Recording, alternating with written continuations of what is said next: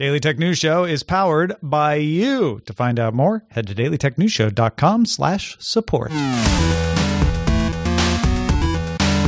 This is the Daily Tech News for Monday, July 2nd, 2018 in Los Angeles. I'm Tom Merritt. And from Studio Feline, I'm Sarah Lane.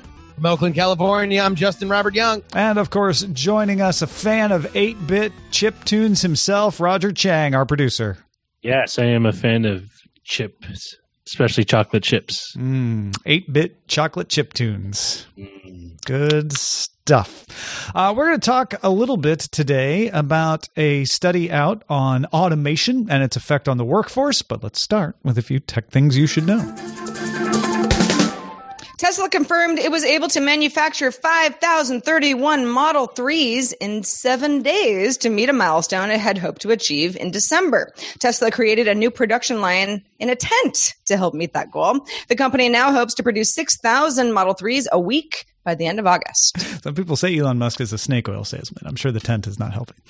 NASA plans to conduct a series of public tests of quieter supersonic technology near Galveston, Texas in November. An FA-18 Hornet will perform dive maneuvers, and at least 500 local volunteers will gauge the thumps it makes to say how acceptable the noise level is. This will help the X-59 supersonic jet team calibrate the tech for its test flights, which are expected in 2021. All right, let's talk a little bit more about some bad news for HTC, Justin. Oh, yeah. HTC announced it will lay off 1,500 employees from its Taiwanese manufacturing division. That's about 22% of the company. The company will reorganize for efficiency in an attempt to be profitable. HTC laid off employees and reorganized earlier this year as well. It's the reorg so nice, they did it twice. I don't know about nice. They certainly did it twice. And it has a lot of people worried because HTC, as you remember, sold off a large part of its mobile design team to Google, mostly the team that was responsible for the Pixel phones, which made sense. But they continue to make phones that don't sell. And they continue to not acknowledge that the thing dragging down their profit margin is the phones, but they say they're going to continue to make the phones. Now, far be it from me to tell HTC, you'll never make a profitable phone, because they make some really great phones. There's no reason they shouldn't sell better. Maybe they'll get it right this time. But the conventional wisdom from the outside, and believe me, I know, backseat driver, it's always easier from the outside, is why don't you focus on the Vive? You've got Oculus out there with a wireless headset that you could drive out of the market because yours is better, but you'll only sell yours in China. You should be focusing on that. Well, but maybe that's what this is an effort to do, right? If you've got a bunch of people working on phones, they're not selling well, you have to lay people off eventually. HTC certainly isn't the first company to experience this. If they want to double down on the whole VR future, that's a crapshoot as well, depending on who you ask, then they would have to do this. Doesn't mean they won't ramp up later. It does sound like they're not getting rid of the idea of making the phones, though. No. They're not, because this is the poison pill that they are addicted to eating. Right now, phones are so commoditized in general, specifically on the Android side, that you are looking at features that are in the top of the line phones are on very affordable, very good phones within a year. Right, and HTC is in exactly that perspective. I mean, HTC wants, if it were me, again, I don't know, I'm doing a podcast, but if it were me, I would be making mid-tier phones and pushing them in Africa and India, which HTC does not seem to be doing much, or if they are trying, they're not making much headway in those markets. Well, let's move on to some bad news for photographers. Depends on where you post your photos. Photo sharing site 500px, that's 500px, has removed the option for photographers to share photos under the Creative Commons license and has closed its stock photo platform called 500px Marketplace. Visual China Group bought the company back in February, is replacing the marketplace with Visual China Group and Getty Image partnerships. Royalty rates for photographers won't change, while the million or so Creative Commons license images have been removed from download and search. 500px says it may integrate Creative Commons into the platform in the future, but that was sort of a vague note from them. 500 Pics gave no warning of the removal, but archive.org was able to retrieve 3 terabytes of photos thanks to volunteers. I saw a lot of mumbling and grumbling about this over the weekend because it wasn't so much that, okay, a company bought us and now we're changing our strategy. It was that so many photographers had no heads up. It was basically like, if you're Creative Commons and this is something that's working for you, this will all be removed, figure out another option, which is funny because 500 Pics at one time was this Flickr alternative, kind of worked the same way, had a lot of very high quality photos and photographers who were willing to, be social with their collections and share them under a variety of different licenses. And it has changed. Well, I have to wonder whether or not, where is the new market for something like this? Because like you said, Flickr was beloved amongst photographers, and then it never really found its way in a post-Instagram kind of world. I don't even know where, if you really wanted to get into photography, maybe you were starting out and you just wanted to get exposure and have your images used places. Like, where do you go these days? Like, where do you post these things? I mean, 500 Pics is still there.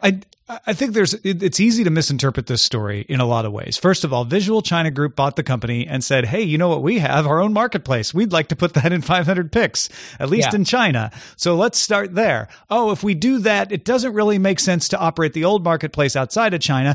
Let's license with Getty Images. That'll make us more money. It'll also be better for the photographers because then when they license through 500 Pics, they get licensed through Getty Images. They're liable to make more money because they might get sold off-site of 500 Pics through Getty Images as well. This is going to be great for everyone. Oh, wait, Getty Images doesn't really integrate with Creative Commons. How many people are using the Creative Commons function? Not that many. That's a small percentage. We're not familiar with Creative Commons culture, so let's get rid of it. As a business decision and an engineering decision, it makes perfect sense. Hold on, we didn't give anyone any notice, and now they're very upset that these images that were Creative Commons licensed, particularly to be able to be preserved and shared easily, are suddenly disappearing without any kind of notice. No wonder they're getting angry. Like, I don't think 500 Pics meant to do something bad, but they did something very badly. They should not have rolled it out that way.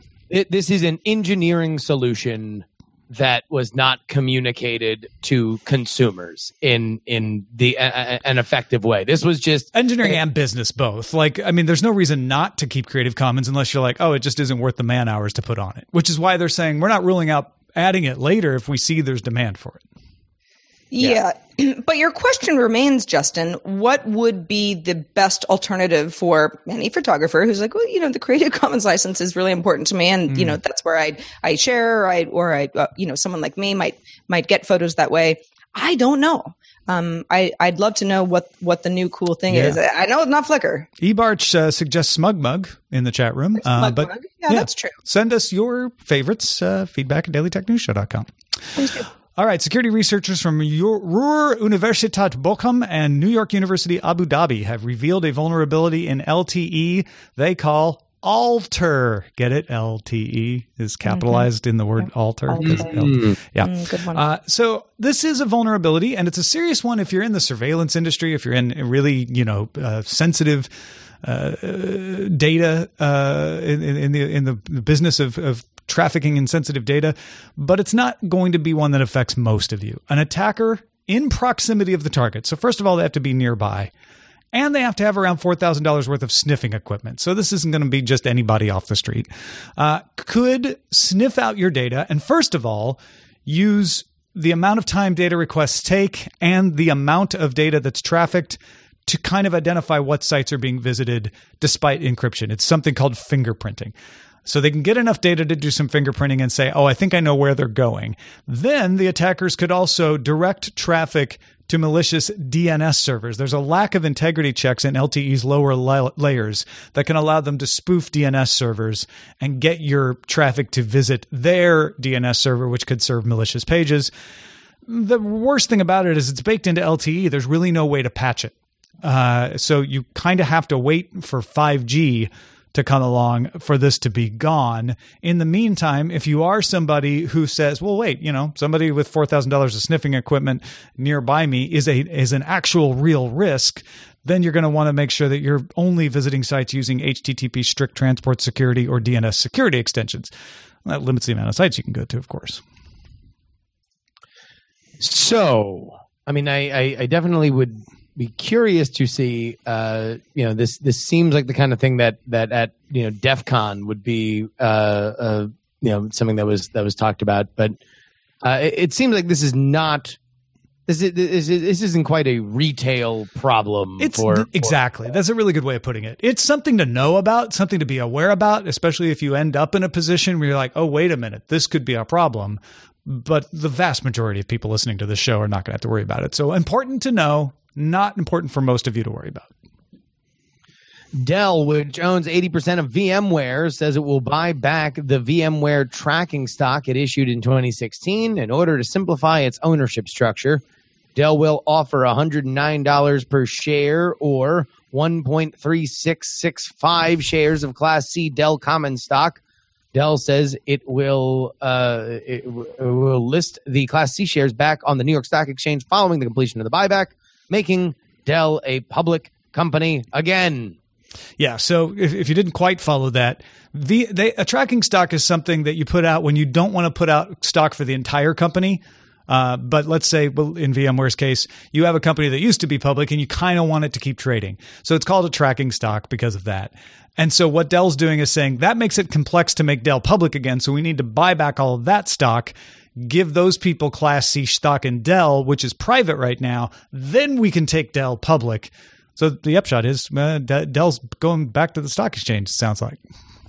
Yeah, man. Dude, what a circuitous route for Dell over the past 15 years, huh? Yeah, I mean, I kind of thought it was the idea of public pressure on Dell is what was keeping it from succeeding, but it sounds like that was only a temporary solution in their mind, is we just needed to get out of the public eye for a while so we could fix stuff. Now we fix stuff, we can go back and be public again.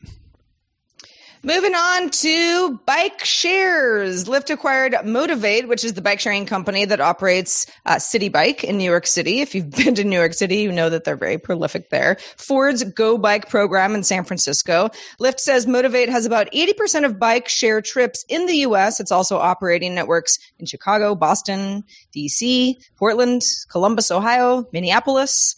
Now, Lyft competitor Uber bought e-bike startup Jump earlier this year. So a bit of a trend and Uber has applied for a permit to operate a network of electric scooters in San Francisco. Lyft has applied for a permit in San Francisco there as well. So, all right. We talked a lot about electric scooters on Friday's show in our roundtable show with Shannon Morris and Trisha Hirschberger, but I think this is really smart. I mean, I had not realized that Motivate, the parent company of City Bikes, which I've used in New York City, and it is lovely, at least if the weather's right. I did not realize that their network extended to so many other cities. This is a fundamental path in the wood, one way or another kind of decision. Because Motivate, if you are not familiar, the difference is that for either the Ford Go Bikes or the City Bikes in New York, you have these paddocks that are permitted and they are out on street corners. They have done a great job of figuring out where the big traffic points are. You get it out of one paddock, you plug it into the paddock near where you want to go, and that's that process. The far more anarchistic and at times legally straining model is what we have seen with, let's say, Bird and Lime and Jump, which Uber bought, where you just find a bike somewhere, you turn on your app, you see that it's around your neighborhood, you walk, you get it, and then you just leave it wherever you want with very, very few restrictions. You are leaving it in public places, not a specific government approved paddock. So it's interesting to see Lyft going this way, getting into this game where they already have a tremendous foothold, while I kind of wonder with how easy some of this the other business model is, whether or not that's going to be the dinosaur. Is Motivate where the puck is, and Lime and Bird and Jump where the puck is going? Well, and Lyft wants to do both, and Uber wants to do both, so it kind of doesn't matter. I think what Uber and Lyft want are, when you get out of the car, we're partnering with public transit agencies to tell you, hey, you can buy a transit pass through us in certain areas. Or we want to be able to tell you, oh, we know you still have a little ways to go to get to the place you wanted to. Here, grab this scooter/bike, and it will get you there. They just want to cover every step on your path from one place to another. Yeah, if you use public transportation, I think Shannon was talking about, being near a BART station last Friday. It's like the idea of having a place where you get a scooter or a bike or wherever in a designated location where you know they're going to be. That doesn't have to go the way of the dodo just because we have the birds and the limes and, that sort of riddling of scooters all over the place in other senses. I think there's room for both. I don't totally know how it shakes out, but I do know that between Lyft and Uber getting market share in this sense, especially because you can piggyback it onto, I took a Lyft and then I took a Lyft-owned bike to get to my final destination, that last mile or whatever. Makes a lot of sense. The only thing I would say, just on the way out, is that I do think that there is a difference when you are working with the city in overhead that is the appealing business side of the more anarchistic, you're just finding the bike or the scooter model. I'll be curious to see which one wins out or does better. Or if they both work, then great. I will say, just in closing, there's a bird scooter right outside my apartment building. It's been on the street and is making weird beeping noises and has been doing it for 3 days, and no one's used it. And I don't know when it's ever going to go away, and it's very annoying. So, hey, by the way, that's big money if you bring it into your house and charge it. I don't. Is that what I'm supposed to do? I just want it to stop beeping. Yeah, if you want to make that green. Might make it stop beefing too. Who knows? Might be a win-win. Hey, folks, if you want to get all the tech headlines each day in about 5 minutes, subscribe to Daily Tech Headlines at dailytechheadlines.com. Oh, economists. They worry us. They talk to us. They try to educate us about automation. And automation is something that I have talked about in the sense of most likely we see automation eliminate some jobs while other jobs get created. And there is an economic tradition for that kind of thinking, which is touched upon in what I think is one of the best papers that I have read about this yet, The Rise of the Robot Reserve Army, Automation and the Future of Economic Development, Work and Wages in Developing Countries by Lucas Schlogel and Andy Sumner of King's College, London. Their paper is put out through the Center for Global Development about the effects of automation, not just on economic development and wages, but particularly in developing countries. What I like about it is they say, yes, generally speaking, developed countries that have service economies are less likely to be affected by automation because, first of all, automation doesn't affect service jobs as much. And second, we see examples where there are pressures to keep service employees employed, and it's easier to shift them into other things. Where it will be a problem is in what are considered more manual labor, more unskilled labor, and developing countries have much larger percentages of the population engaged in that. And that is where we should be paying attention about how to aid the transition. Now, the paper says too much attention is being focused on determining the feasibility of automation to decide which jobs are going to be replaced, which automation is going to work. They're like, we should worry about that, but we're spending all our time on that. Just because something can be automated doesn't mean it will be. There are costs, there are legalities, there are cultural beliefs about, I don't want to talk to a robot, stuff like that. They all play a part, and not enough is being done to study this. Where will the effects actually happen? For example, in the paper, they mentioned that in Indonesia's toll booth operator, PT Jasa Marga, eliminated 20,000 toll booth jobs with automation, but not one person has been laid off from that company yet. Now, there are lots of reasons why that might be, and they go through them in this paper. But the point being, just because jobs get eliminated doesn't mean the people get laid off, certainly not right away. There's an example of it. Now, what they say is that most of the disruption is going to come in these countries where the labor market is filled with unskilled jobs in factories and agriculture. And they say, rather than causing mass unemployment, AI and robots are more likely to lead to stagnant wages and deindustrialization. So not mass firings and mass layoffs, but people just getting stuck in jobs that don't grow or don't make them enough money.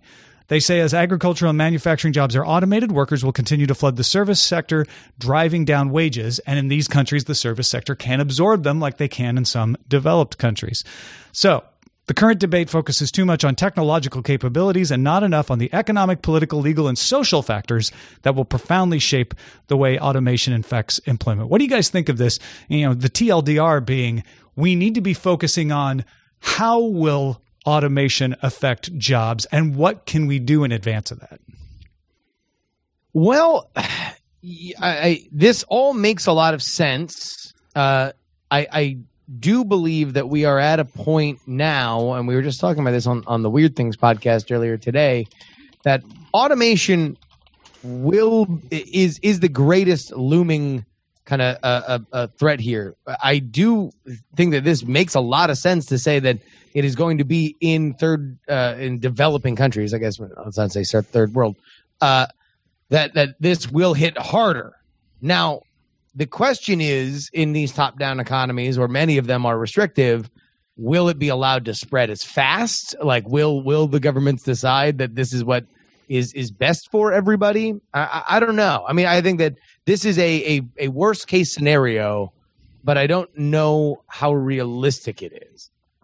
Well, if you think about, Tom, you mentioned the cultural aspects of it. You know, people don't like talking to robots. Think of Amazon's Amazon Go. What's the store where they don't have any cashiers anymore in Seattle? Mm-hmm. You know, that's a great example of something where it's like, okay, well, it's a little weird. You know, it might be kind of weird if I went in there the first time, but if it makes sense for the company's bottom line, the cultural stuff, we'll just all have to get used to it, right? Because companies want to, make as much money as possible and be more efficient. And if this is the way that they can do it, they will. And that applies to any country, anywhere, any company in any country, anywhere. That said, and we do a lot of the stuff like, well, it doesn't mean that everyone's going to get laid off. It just means that humans have the opportunity to have even better jobs, you know, and we'll expand on these more sort of menial tasks that if the robots take over, it frees us all up to do other things. However, yes, in an economist sense, if that means that you might be in a position, even more so, that isn't growing, where your wages aren't growing, and there are enough people in that position to make a difference, that is an issue. It doesn't mean, you know, even if you don't lose your job, it means if there's no opportunity to grow, that's not a good thing, especially in a lot of these companies which are supposedly forward thinking and, you know, disrupting and changing the world.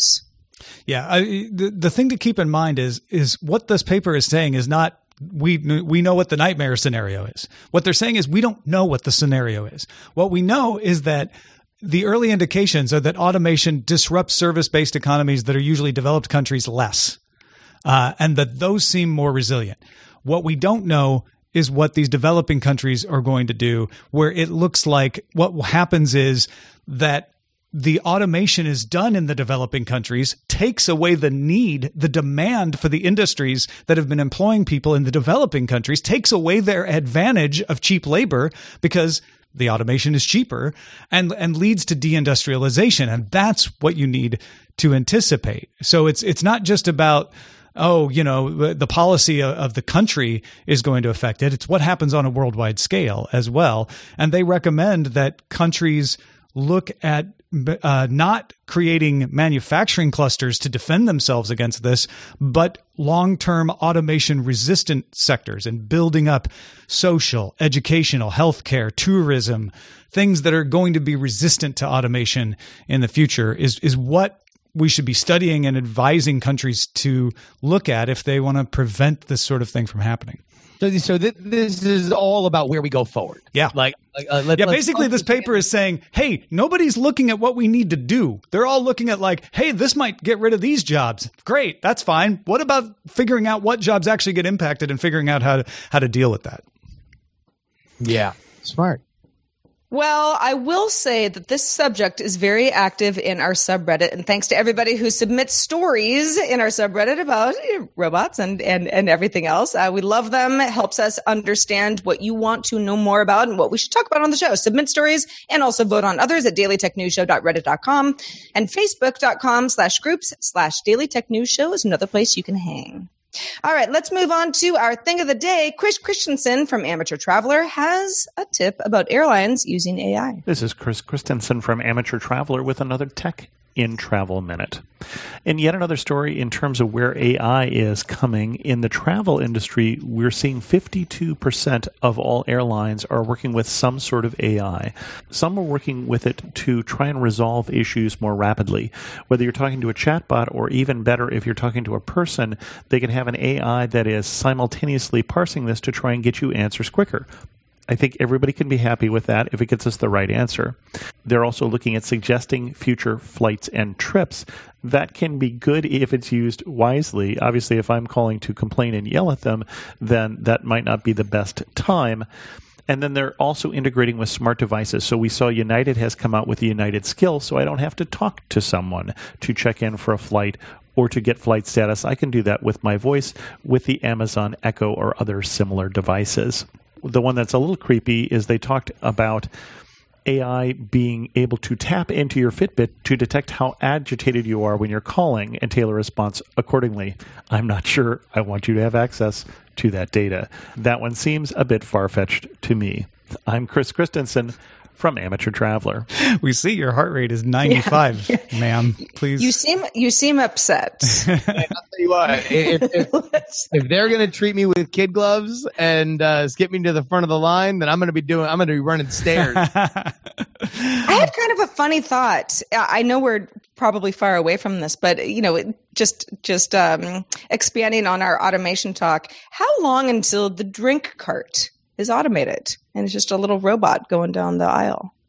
I wouldn't be shocked. Or, I was very bummed to see that Virgin's model of not having a drink cart, but rather just having some kind of ordering system that you could automate would just be a smarter way to do it. Is Alaska Airlines not continuing that? Because I agree with you. That was a way better way to do it. Yeah, I don't know if Alaska's continuing that tradition. I do know that it didn't catch on. And Virgin even stopped doing it. I would order a drink, and then the drink cart would come by, and they'd say, "Did you order a drink?" I'm like, okay, that kind of obviates the thing. So let's check in the mailbag, Sarah. What do we get from email? Let's do it. Matt from Cincinnati emailed us regarding our Friday discussion on regulating electric scooter rentals. Matt says, even though I'm against regulations in general, and I know that this would never happen, I think the most sensible regulations have already been put into place, and those are motorcycle laws. I'm in Ohio. As far as I'm aware, scooters, if they were introduced here, would fall under the definition of a motorcycle, and as such, would require a motorcycle license to operate. It would also ensure that people are aware of the laws and the customs and general courtesies that go along with riding bikes, and the police could easily enforce rules of the road and prevent them from being used on sidewalks.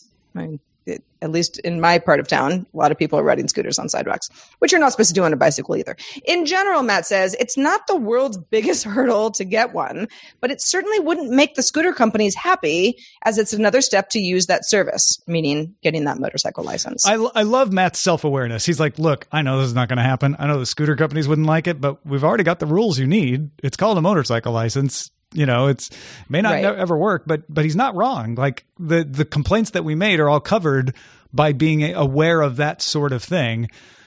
It's one of those, it's all fine until it applies to you. If it applies to the scooter companies, it's going to apply to you if you just go buy a scooter, and then you're going to be like, wait, why do I need a motorcycle license to ride a scooter? That doesn't seem right. And that's where it all falls apart politically. But yeah, I think Matt's right. Yeah, I would think there's something, I know in San Francisco when we all lived there, there was sort of like mopeds. They work really well for the city, and they kind of are motorcycles, but you don't take them on the highway. So there are some sort of different legalities involved there. The scooters probably, and again, not that I want anything bad to happen to anybody ever, but I think when there are enough accidents that put people into sort of this FUD area that we're not quite in yet, because we're all just talking about them being littered on the side of the road, then we'll probably have more conversations about what kind of licenses you need to operate one. As they come to more cities too. Right now it's considered, that's a San Francisco problem. That's a West Side LA problem, but it's expanding. Right. Yeah. Well, thanks, Matt, for writing in. And also thanks to Justin Robert Young for being with us on Monday, fresh off the Vegas circuit. What's been going on besides not drinking enough water? Well, I'm glad you asked, Sarah, because I don't know if you guys know, but it is a big week. We're celebrating a birthday for good old America. Yep, the old bag is turning another year old, and we're celebrating here. Not only we call her now the old bag. I do. She looks great for 242 or she whatever. really does. Hell yeah! So the Contender, the game of presidential debate. The game that I created with my co-creator John Teasdale, we're doing a big sale for the entire Independence Week. It's so bogus that July 4th is on a Wednesday, so we're extending this thing throughout the entire week. Not only is the base game 500 cards now $17.76 for the week, cheapest price that it's ever been listed at, and our mini expansions. If you want our little 10-card mini expansions, all this week they're buy one, get one free. So you want to buy, you get 2 for the price of 1, 4 for the price of 2. All that. Do the math, folks. Even though Americans were not so good at it. But this is easy. I guarantee you. Just go to the site, thecontender.us, and check out, use code ROCKETS, as in the red glare, ROCKETS at checkout, and you get the 1776 base decks and buy one, get one free mini expansions. Go do it. Excellent. I'm going to change all the prices to my books to $17.76, the most expensive they've ever been. Yeah. But, it's patriotic. Yeah. Probably won't work as well as what Justin's doing, so maybe do what he said. Also, thank you to all of our Patriots, the people who support us on Patreon. We got well more than 10 people than we had last month. So huge thanks to everybody who supports us at patreon.com/DTNS. And if you want to show off your patriotism of being a Patreon, you can get some gear at dailytechnewsshow.com/store. If you want to give us feedback, have questions, comments, anything, you know what to do. Feedback at dailytechnewsshow.com is our email address. We're also live Monday through Friday, 4:30 p.m. Eastern, 20:30 UTC. We would love to have you join us live. If you can, you can find out more at dailytechnewsshow.com/live. Back tomorrow with the French Revolution himself, Patrick Beja. Talk to you then. This show is part of the Frog Pants Network. Get more at frogpants.com. Diamond Club hopes you have enjoyed this program.